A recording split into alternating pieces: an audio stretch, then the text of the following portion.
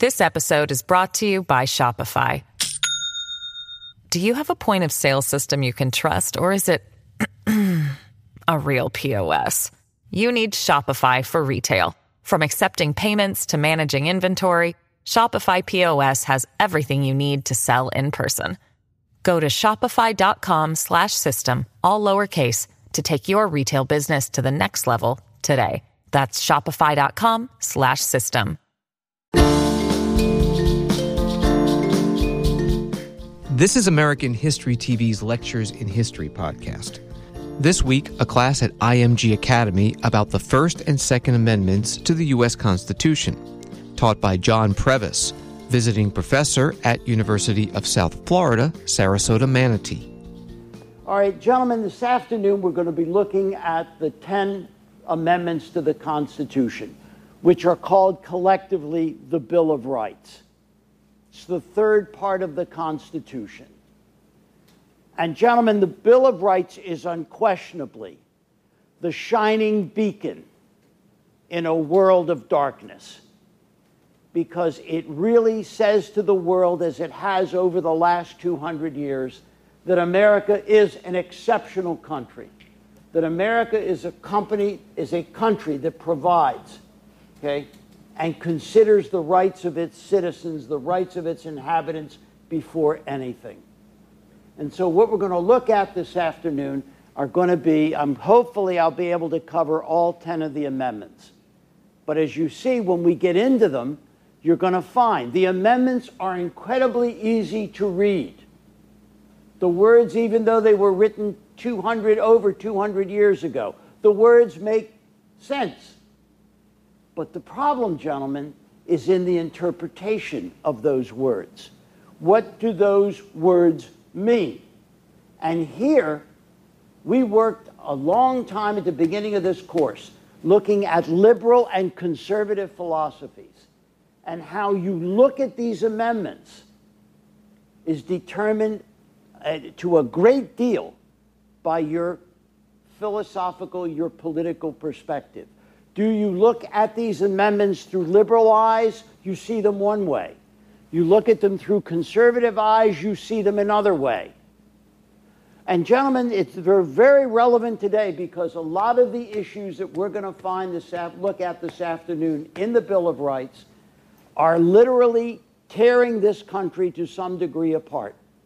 Divide people, divide friends, divide families even, over some of these issues that we're going to look at in the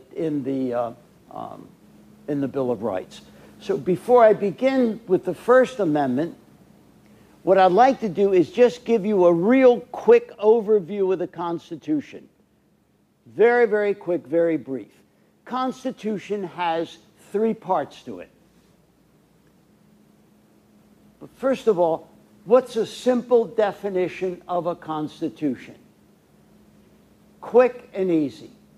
It's simply a plan of government. It sets out the rules by which the federal government will operate.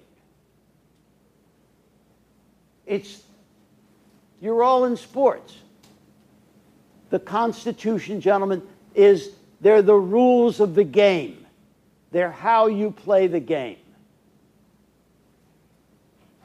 And the Constitution has 3 essential parts. The first is the preamble. How many of you had to memorize the preamble in middle school or high school? Okay. What is the preamble? Not what does it say, but what is it? Yes, sir.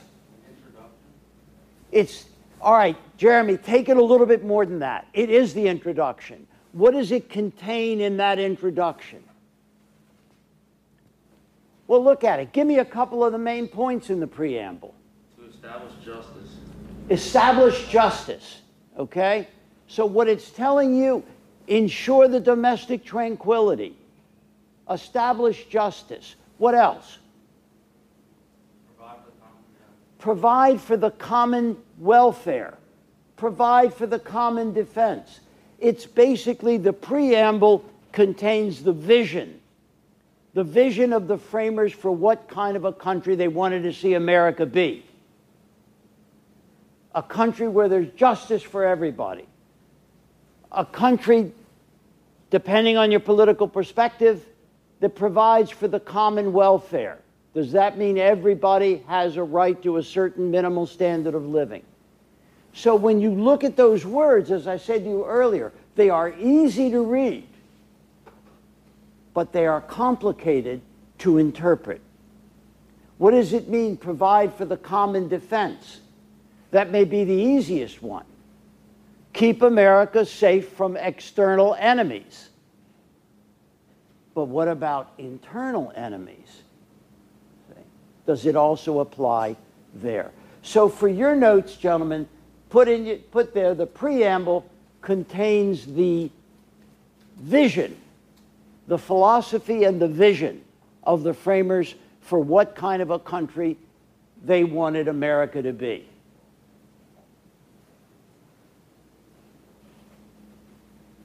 The second part, the articles. The articles. The articles lay out in detail how the government, the federal government, will be set up and how it will run. So the articles establish how the federal government will be set up and how it will run. It establishes the powers of each branch of government and the limitations of each branch of government. All right, if I'm going too fast, tell me. I want to make sure you've got it clear in your notes.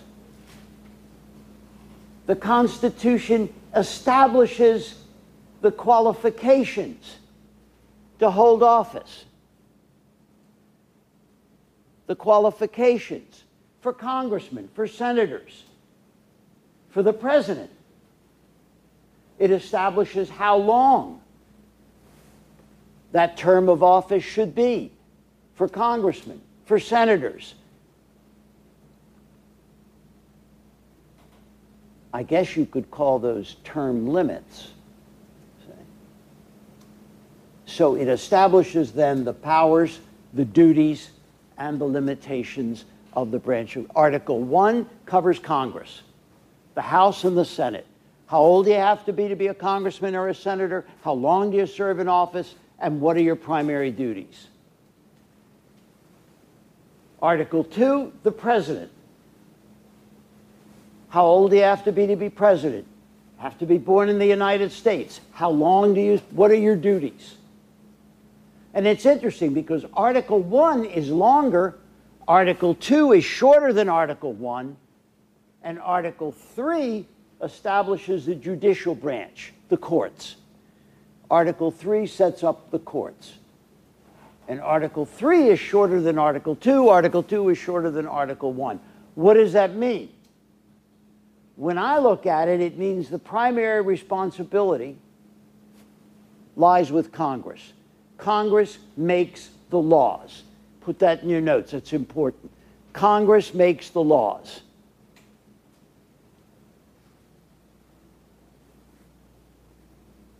The president carries out the laws passed by Congress.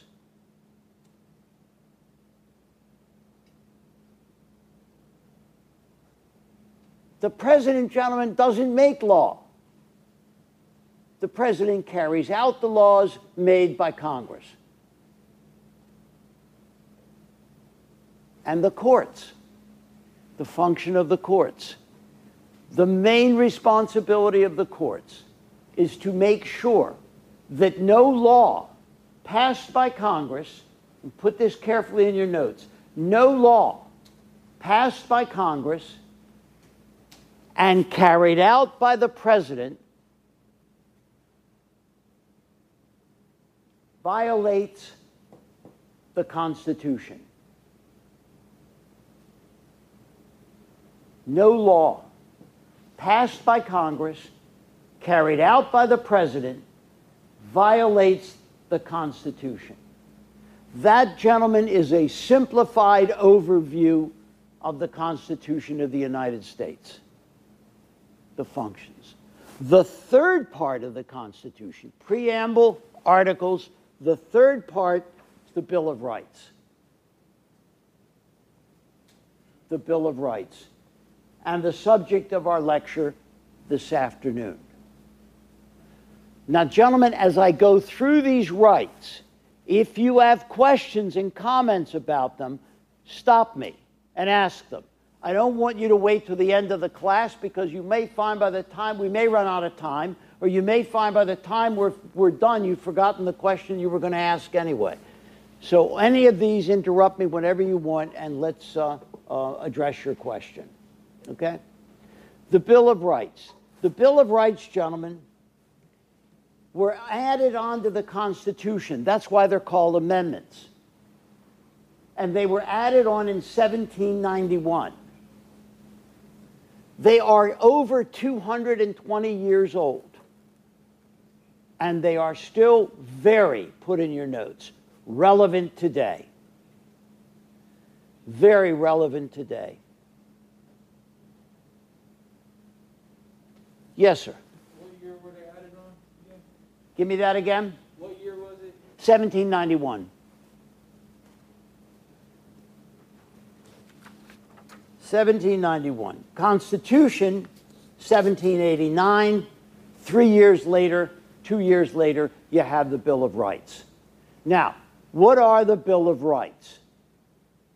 The Bill of Rights, gentlemen, are your rights as an American, the protections that you have against government intrusion. The Bill of Rights, the protections of Americans. In fact, it's actually wider than that. Anybody who's within the borders of the United States is protected by the Bill of Rights.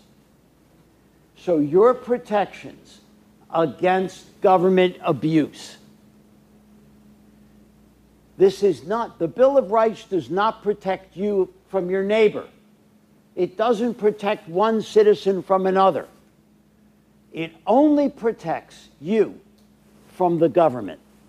It limits what the government can do vis-a-vis your freedoms, your rights. And of course, the architect of the Bill of Rights was Thomas Jefferson.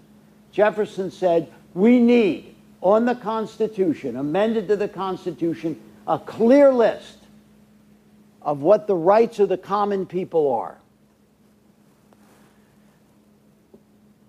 Now, Hamilton, on the other hand, said, you don't need it. You don't need it. And so the dispute between Hamilton and Jefferson resulted in a compromise, and the compromise was we're going to have a list of 10 rights that every person in this country has. Safeguards. All right, so let's take a look at those rights. Let's take a look first at Amendment number 1. Amendment number 1, called the Four Freedoms. The Four Freedoms.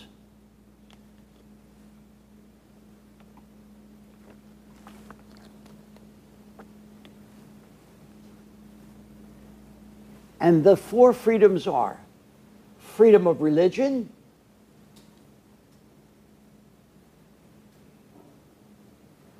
freedom of speech, freedom of press, and freedom of assembly. Religion, speech, press, and assembly. Now let's look at each one of those. And gentlemen, we could spend, believe me, if we start looking at all the cases throughout history that have come out of the First Amendment, we could spend the entire semester on the First Amendment alone, looking at all the cases and how they've affected American society, and how over the years, 220 years, our perspectives have changed. And yet, the First Amendment still is relevant to today. Let's look at the first one, freedom of religion. Freedom of religion does not mean that you are free to do anything you want in the name of religion. It doesn't mean that. It means the government cannot make you go to church, to put it simply. The government, Congress, cannot pass a law establishing a religion, whether it's Catholicism or Protestantism or whether it's Judaism or Islam, and then say to you every Sunday you've got to go to church. Now, you might take it for granted. Why is it such a big deal? Gentlemen, there are societies in the world where you pray 5 times a day, and if you don't, you're going to get your head cut off.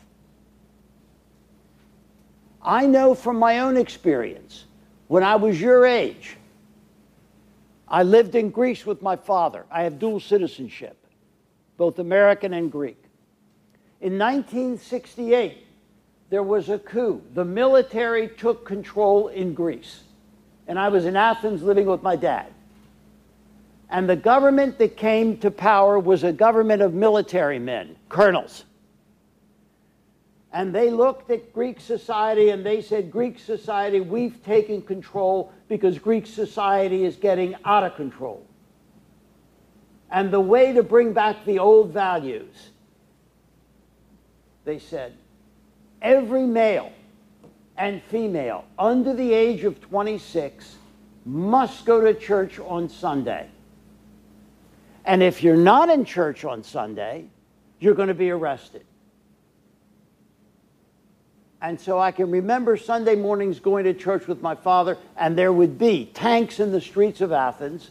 There would be armed soldiers.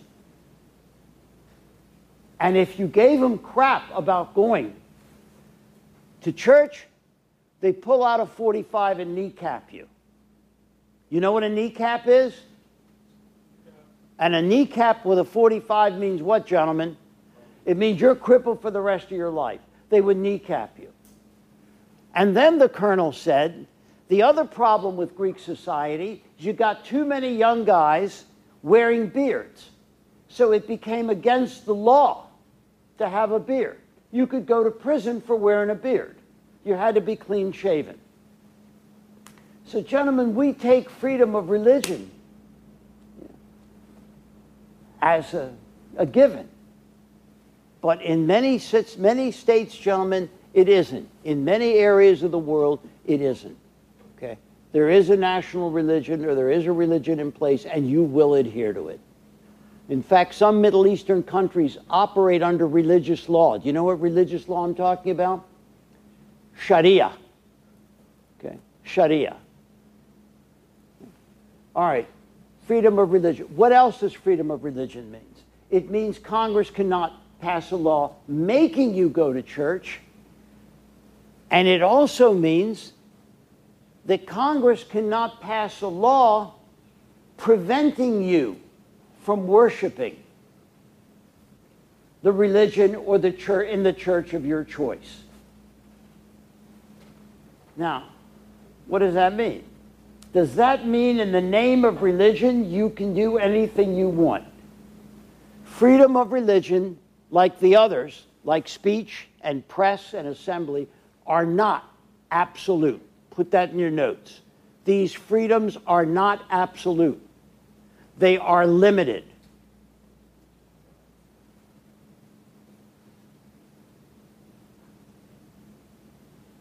And one of the first tests of freedom of religion came in the American West in the late 1800s. Familiar with the Mormon Church? The Mormon Church back at Utah, the Mormon Church back then believed in polygamy, that every Mormon man could have more than one wife. But American law forbade polygamy. So the Mormons challenged it under freedom of religion. And the courts ruled no. You can practice your religion, but your religion cannot violate reasonable criminal laws. Look at today. If you look at today, in parts of New York and New Jersey, There are Muslim communities who say we really should come under Sharia law. There are Jewish Orthodox communities who say we should come under the law of the Talmud. You know, earlier in the course we discussed what two types of law. Remember, positive law, divine law. And how they can come into conflict. And so put in your notes then, freedom of religion gives you the right to worship, so long as the way you worship does not violate criminal laws. Now I'll give you another example. There was a religious group in out of Miami. I forget the name of the group, but this was 20, 30, and you don't need to make notes on this, 20, 30 years ago. They said, during our religious services, we need to, I think they were eating hallucinogenic mushrooms, because then we go into a state and we're better able to communicate with God. And of course, some of their practitioners were arrested and convicted under illegal drug use laws. And they appealed it and said it's freedom of religion. And the courts were very clear. You cannot do, in the name of religion, things which violate the local norms. Yeah? How can they not do that, but the government can, how can the government experiment with those psychedelic drugs? Because there's declassified documents of the government experimenting with psychedelic, like mushrooms, DMT, out west. Give me that again, John. I missed it. Give me that again. Louder. Take your mask down for a second. Pull it down? Yeah. So, like, how can they not do that, but the government... Who's they? The people in Miami. Okay. But the government can experiment with those same drugs like DMT and psychedelic mushrooms, because there's... Well, the government said to them, look, the local laws outlaw the use of this, whatever this mushroom was, okay? And you're using it, you see, in part of your religious ceremony. You can't do it. You're violating law. But, like, the government's using it, though, to experiment. All right, let me ask you another question. There was another case. I don't smoke weed, but I can't smoke weed, but government officials can. John, there was another case, I forget the case, where a religious group, were having their ceremonies. And their ceremonies included sex with little kids. And they said it's part of our religious experience. And the authorities arrested them, charged them, and said, no, you can't argue that you're using this as some kind of religious experience. You can't hide under the First Amendment. See? As long as your religious practices come within the norms of society, don't violate its criminal laws, you're free to do what you want. But once they do, then you can't. All right, you clear on that? The main message, the main takeaway from this freedom of religion is that it is not absolute. Okay? Congress cannot make you worship. Congress cannot prevent you. They can't pass a law that makes you go to church. They can't pass a law that prevents you from going to church, as long as your religious practices stay within the confines of society. I mean, imagine if you took that limitation off. If you said you can do anything you want so long as it's in the name of religion. So long as you say it's part of my religious experience, I can do it. Suppose you said human sacrifice is a part of our religious experience. Who sacrificed his son on the altar in the Old Testament? God. Yes, sir. So can we have sacrifice as a part of our religious experience? See? So again, are you clear on that? The limitations? Yes, sir. I know in New York City there's crowds and gatherings of Orthodox Jews because they're practicing their religion. How does, I know that violates state violations under social distancing rules for New York State. How does this amendment kind of come into play? De Blasio in New York's got a real problem on his hands. Because what is he going to do? The Orthodox, the Hasidic Jewish communities in Brooklyn and Queens are saying, hey, okay, we're going to meet together, we're going to have our ritual prayers, and God will take care of us. And de Blasio saying to the, what's he going to, I mean, he's got a problem. What are you going to do? You're going to go out on the streets? Can you imagine the police arresting Orthodox Jews on the streets of New York? It'll be like what all over again? Nazi Germany. But at the same time, you can't be spreading the virus. You got a public health crisis on your hands. So what do? It's a quandary. And what will happen, I predict, is there are going to be Jewish leaders probably who will be arrested, and as a result, they'll appeal, and it'll go through the courts, and it'll probably go to the Supreme Court. This episode is brought to you by Shopify. Do you have a point of sale system you can trust, or is it a real POS? You need Shopify for retail. From accepting payments to managing inventory, Shopify POS has everything you need to sell in person. Go to shopify.com/system, all lowercase, to take your retail business to the next level today. That's shopify.com/system.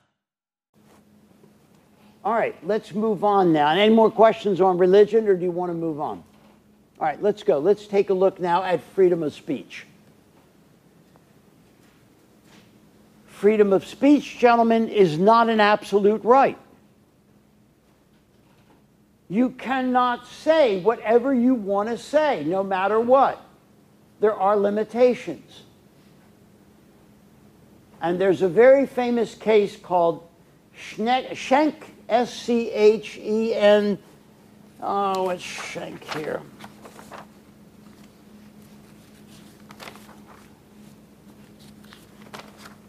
Yeah, Schenck versus the United States, S-C-H-E-N-C-H. This goes back to World War I. Schenck was a socialist. World War I broke out, and the United States got involved in World War I in 1917. And the Army needed guys to join. So they started a campaign to have guys sign up. Before they started drafting them, they tried to see if they could induce enough young men to join the Army. Schenck is against the war. Schenck goes down to a recruiting station, and he stands outside where these guys are lined up to go in, and he says, don't go. Don't sign up. All you're going to wind up doing is dying for nothing. Don't do it. The police arrest Schenck.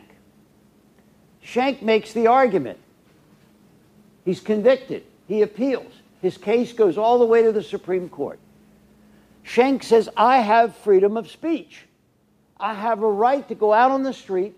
I have a right to speak out against the war. And I have a right to tell young men not to join up in the Army, to go abroad and to kill other people or be killed. Well, the head of the Supreme Court was one of the most famous justices of all times, Justice Oliver Wendell Holmes. Oliver Wendell Holmes. Holmes said, and this case, Schenck versus the United States, is really the foundation for the freedom of speech. Schenck said, Oliver Wendell Holmes said, the right to free speech is not absolute, and cannot be tolerated if it presents a clear and present danger to society. Freedom of speech is not absolute. It cannot be tolerated in those instances where it presents a clear and present danger to society.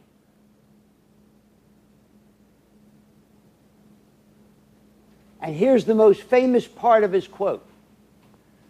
Holmes said, you cannot go in to a crowded movie theater and falsely yell what? Fire. cause a stampede, people trampled to death, and then when you're arrested for it, turn around and say, I was only exercising my freedom of what? Speech. Now that's 1919. Over the years, freedom of speech has been interpreted by the courts to mean more than just speaking. More than just speaking. In the 1960s and 70s, high school students started wearing black armbands to school to protest the Vietnam War. School principals said to them, take off the black armband, okay? Or we're going to suspend you from school. Kids refused to take it off. They got suspended. Parents sued. The cases went all the way up to the Supreme Court, and the Supreme Court ruled those students have a right to wear a black armband. It is another manifestation of what? Speech. It's another way of speaking. Another way of speaking. So then, a few years later, you had people demonstrating and burning the American flag. And they got arrested for burning the American flag. And then the question became, you know, you're convicted, you're going to do time for burning the flag. And the argument was, in burning the flag, it's my way of what? Expressing my speech. Yeah, John. How does this tie in with big tech companies censoring people that they don't agree with? All right, give me this again, John. How does this tie in with like big tech companies like Twitter, Facebook, Instagram, Snapchat? They're censoring people they don't agree with politically and taking their content off their platform. So what they want to say can't John, be. that's a hot issue right now. You familiar with Snowden and the Snowden case? And there's a lot right now of controversy about these various Facebook and what is it, Twitter and all this. But you know, one argument that they would give you is, you don't have to go on if you don't like it. You're free not to use it. See? So what we do with your data is up to us, because if you don't like, don't get on. Nobody's forcing you to get on. Does that answer your question? You sure? All right, let's take a look at assembly. Assembly. Freedom of assembly. What does freedom of assembly mean?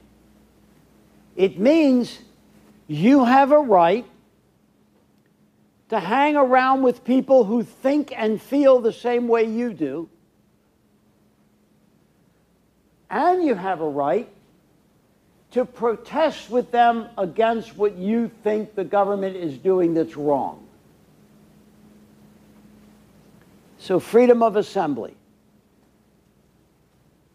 You have the right to associate with people who think the way you do and to join with them in demonstrating against the government for what you think is wrong. Yeah, John. Unless it presents clear and present danger against society, right? Yeah, John. All right, let me give you a couple of examples. Back in the 1970s, what's that place in Illinois? Skokie, is it? Skokie, Illinois? Okay. Skokie, Illinois, back in I think it was 1976 or 77, I've got it somewhere in my notes here. The American Nazi Party. They remember when we did the political spectrum, we dealt with neo-Nazis. The American Nazi Party is way out on the right wing. And remember, the further out you go in the political spectrum, the more inclined to what are you? Violence. To do what? Bring about political change. The American Nazi Party filed for a permit to march through, what is it, Skokie? Skokie, Illinois, on Adolf Hitler's birthday, and to march through the Jewish section of town in full Nazi uniforms. The city said, no, we're not giving you the permit.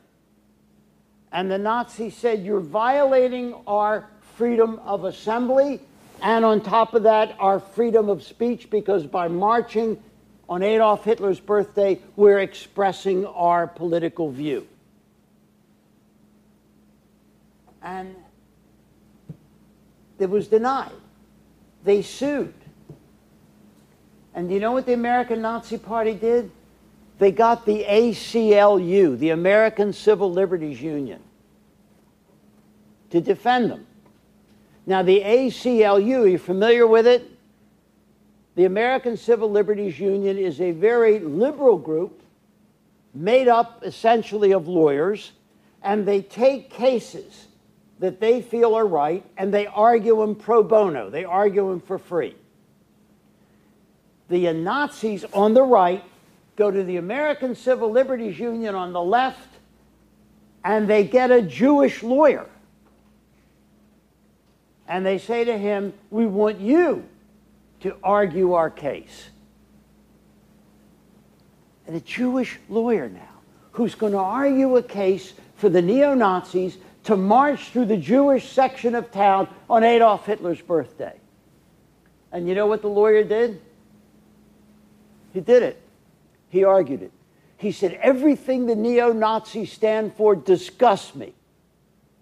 But it's not about them.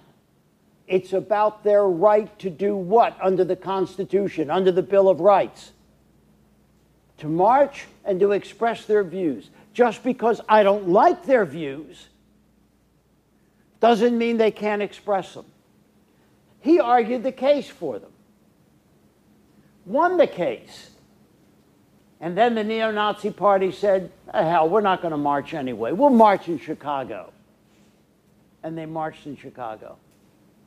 Again, give me an example recently where extreme right-wing groups wanted to meet together to demonstrate, to assemble, and it turned violent, and it's ripped this country apart. Yes, sir.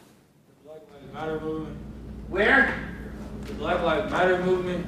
Pull your thing down so I have to. The Black Lives Matter movement. All right, but where? Black Lives Matter was involved, but where did it sit? Where did the fires burn? What about Charlottesville, Virginia? Got it, John. Yes, sir. Charlottesville, Virginia. Yeah, that was what, 2 years ago. The neo-Nazis, other right-wing groups wanted to meet. What were they protesting? Taking down Confederate war monuments. So who showed up? Antifa on the left showed up. Black Lives Matter showed up. The two groups clashed.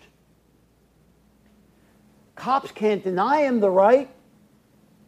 Free speech, freedom of assembly means that you are free to say what you want so long as you stay within those parameters. Even though you might not like what the other side is saying, they have a right to what? Say it. That, gentlemen, is what makes America great. Yes, sir. What happens when it comes to, like, destruction of property? Give me that again. Like, what happens when it comes to, like, destruction of property and stuff like that? The destruction of property is, I mean, that's against the law, okay? It's against the law. But invariably, these groups, when that happens, when the violence breaks out, their excuse always is, on the left or the right, it was what? Self-defense. We were defending ourselves. Yes, sir. Did the government have the right to go into Waco, Texas? Pull that down, John. Did the government have the right to do what they did to go into Waco, Texas with the Branch Davidians? John, Waco is... All right, you familiar with Waco and the Branch Davidians? Branch Davidians, what was that? Was that Koresh? Yeah. Koresh. Branch Davidians were a religious group headed by this guy, Koresh, who said he was a Messiah, okay? And he had a compound in Texas, in Waco, and he was holding religious services, and he had, I don't know, what did he have, a dozen wives? And the argument is that he was having sex with like little 12 and 13-year-old girls who were part of the religious group and stockpiling all these weapons. The feds went in there because of the weapons violation and also because the argument was that he was having illicit or sexual relations with underage girls, and that's against the law. So you have weapons violation and that one. It turned bad. There was a siege, and I think something like 80 or 85 Branch Davidians were killed in the siege, as well as some federal agents. Now? All right, questions on that one? All right, let's look at the last one, freedom of press. Freedom of the press. Freedom of the press is extremely important. Is it 4:45? It's 4:45 and I haven't even gotten out of the First Amendment. Do you see what I mean when I told you we could spend a whole semester? All right, freedom of press. The right for newspapers, journals, to write about politics, to write about what's going on.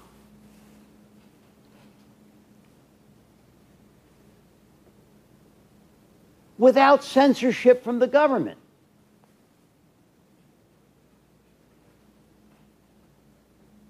And in recent years,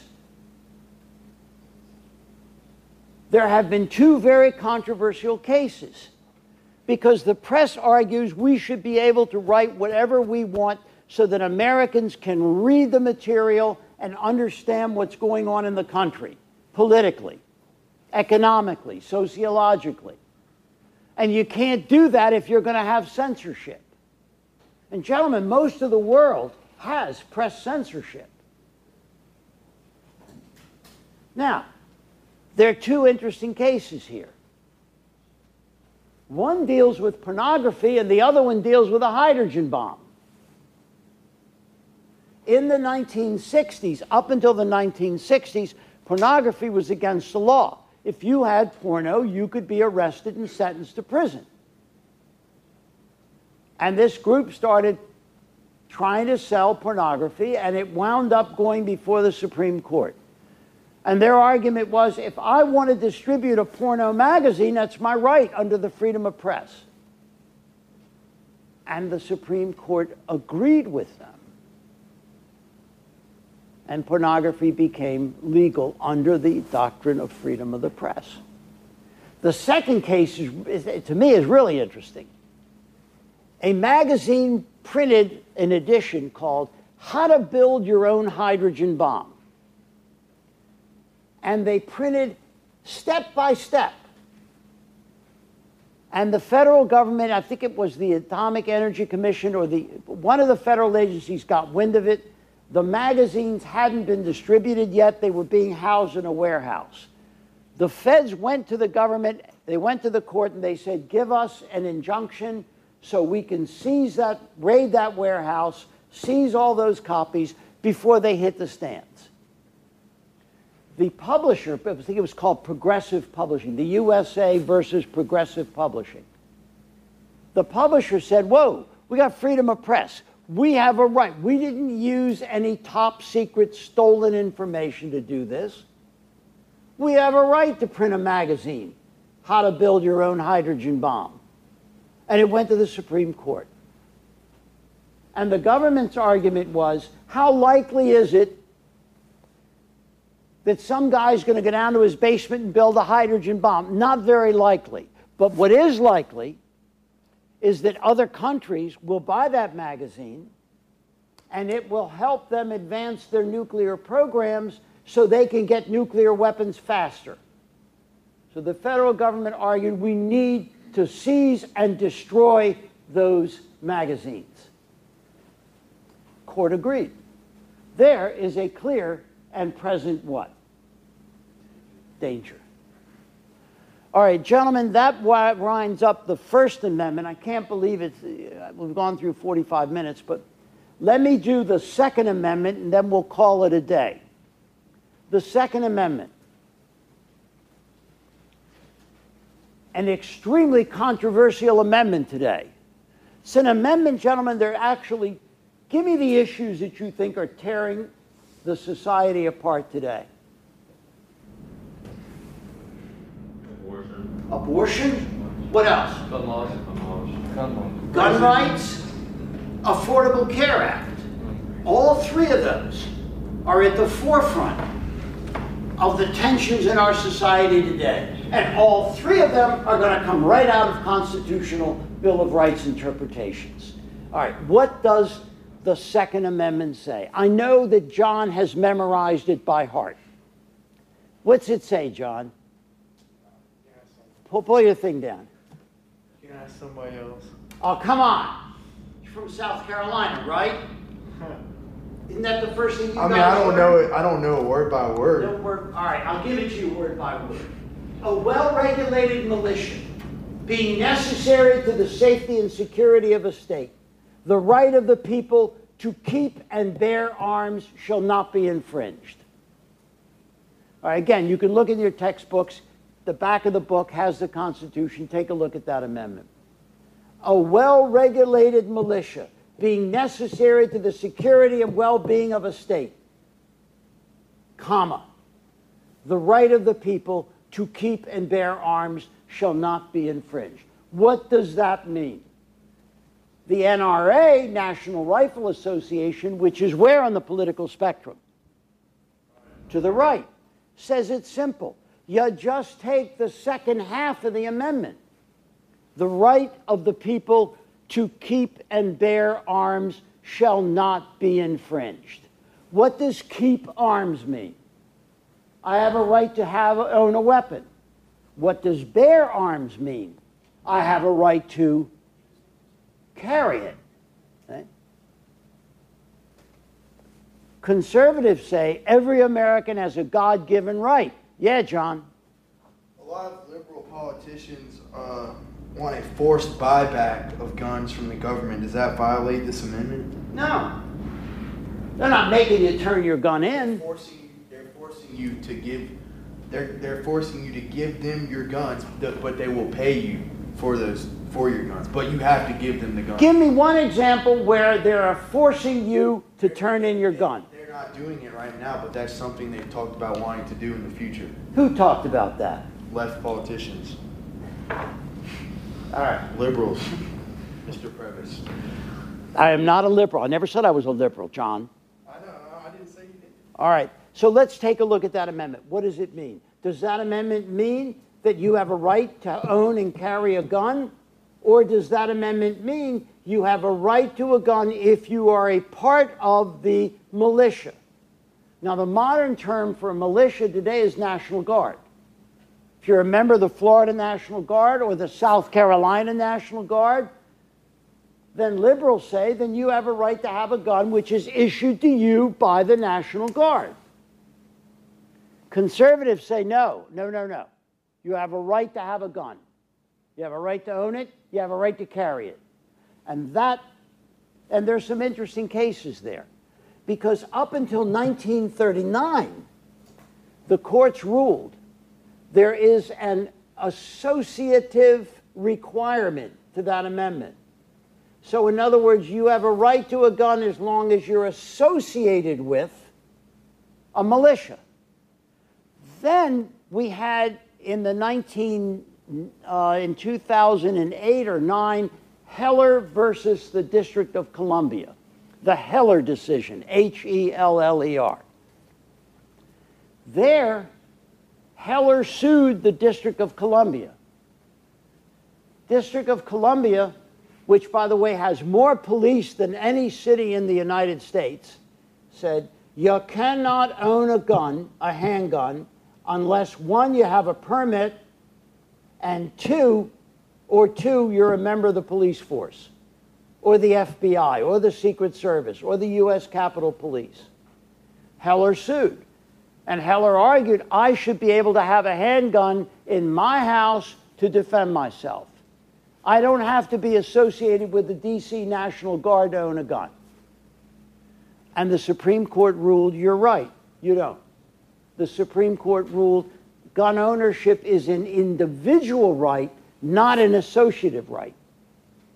So you have, and they overturned D.C.'s rule and said that you can own a gun. Now, the most recent case, which is before the courts now, comes out of New York City. Because of Heller, New York City was forced. New York City had the Sullivan Law, one of the toughest anti-gun laws on the books and one of the highest murder rates. New York decided, okay, because of the Heller decision, we're going to have to let people have handguns. But you have to have a permit. The handgun must stay in your house or it must stay in your business. You can't transport it. If you get caught transporting it, you can be put in jail. And now the opponents of that law have taken it to the Supreme Court and said it's restricted. If I want to take my handgun from my home to my second home out on Long Island, I should be able to do that. If I want to take my handgun and go to a shooting range, I should be able to do that. And that law now is up before the courts, and we'll see how they're going to rule on that. All right, gentlemen, I think my time is just about up. Any questions? Yes, sir. Are United States citizens allowed under this amendment to keep and bear all types of arms, or are there limits on what type of gun you can own? No, I mean, it's just set of arms, right? And so now you've got, well, the federal government, past cases have ruled, the federal government has a right to regulate certain highly destructive firearms. A machine gun, for instance, fully automatic weapons, okay? I mean, rocket-propelled grenades. So, but again, if you look at it, it's going to have to be adjudicated by the courts when someone challenges it. All right, gentlemen, any questions? Yes, sir. I understand that obviously, with the gun laws. Joe, pull it down so I can hear you. I understand with gun laws, it's obviously to Americans it applies that they have the right to keep and bear arms. But how about a foreign citizen that comes into the country? Can they? How about what now, Joe? A foreign citizen that comes into the U.S. A foreign citizen? Correct. All right, the courts have ruled that you have a right to a gun, but District of Columbia, wherever you're living, has a right to demand that you get a permit for it. And they have a right to set the requirements for a permit. I'll tell you an interesting case. We got time? I did an interesting case for the 6th Judicial Circuit. Mother was being sued by her son. The mother's like 80-something years old, and the son is like 60 years old. So I get the case. And I said the guy is suing his mother for $3,000 and or the return of all of his guns. So I said to him in court, I said, well, what's the issue here? He said, my mother, when I was drunk, came into my trailer and took all my handguns back to her house, locked them up, and she won't give them back to me. So I said to the mother, well, do you have his guns? And she said, yes. And she said to me, Mr. Previs, can I talk to you in private, please? I said, sure. So we left the courtroom, we went outside to a foyer. She says to me, he's an alcoholic. He's got a plate in his head. He's seeing a VA psychiatrist. He has hallucinations. Mr. Previs, he's dangerous. So I thought to myself, well, can we use that to take his guns away? So I said to the clerk, put his name in the database for Florida and let me see his arrest and conviction record. And the clerk spits out a long list. The guy's been arrested like, 10, 12 times. And the arrests all have to deal with guns. He's either walking outside of his trailer and shooting his gun. Some kids were making noise, so he went out there and shot off the gun. The police came, they took the gun away from him, they arrested him. But he had a right to get all his guns back. Why? Because Florida law says you have to be convicted of a crime. He had been arrested multiple times, but never convicted. Either the state's attorney dismissed the charge, or the judge found him not guilty. So because he had no convictions on his record, we had to return the guns to him. There's no choice. Because Florida law says it's convictions that prohibit you from having the gun, not arrests. There's no mental health. Give me that again, John. There's no mental health, there's nothing can stop him from owning the guns because of his mental condition? Yeah. I said to him, look, okay, and I was out of line. I said to him, look, why don't we do this? I said, are you seeing a psychiatrist? He said, yeah, I see a VA psychiatrist. I said, why don't you do this?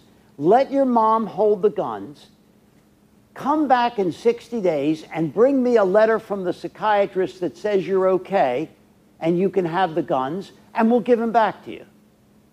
Well, you think any psychiatrist, any doctor is going to write a letter? No. But he was happy with it. He left, never saw him again.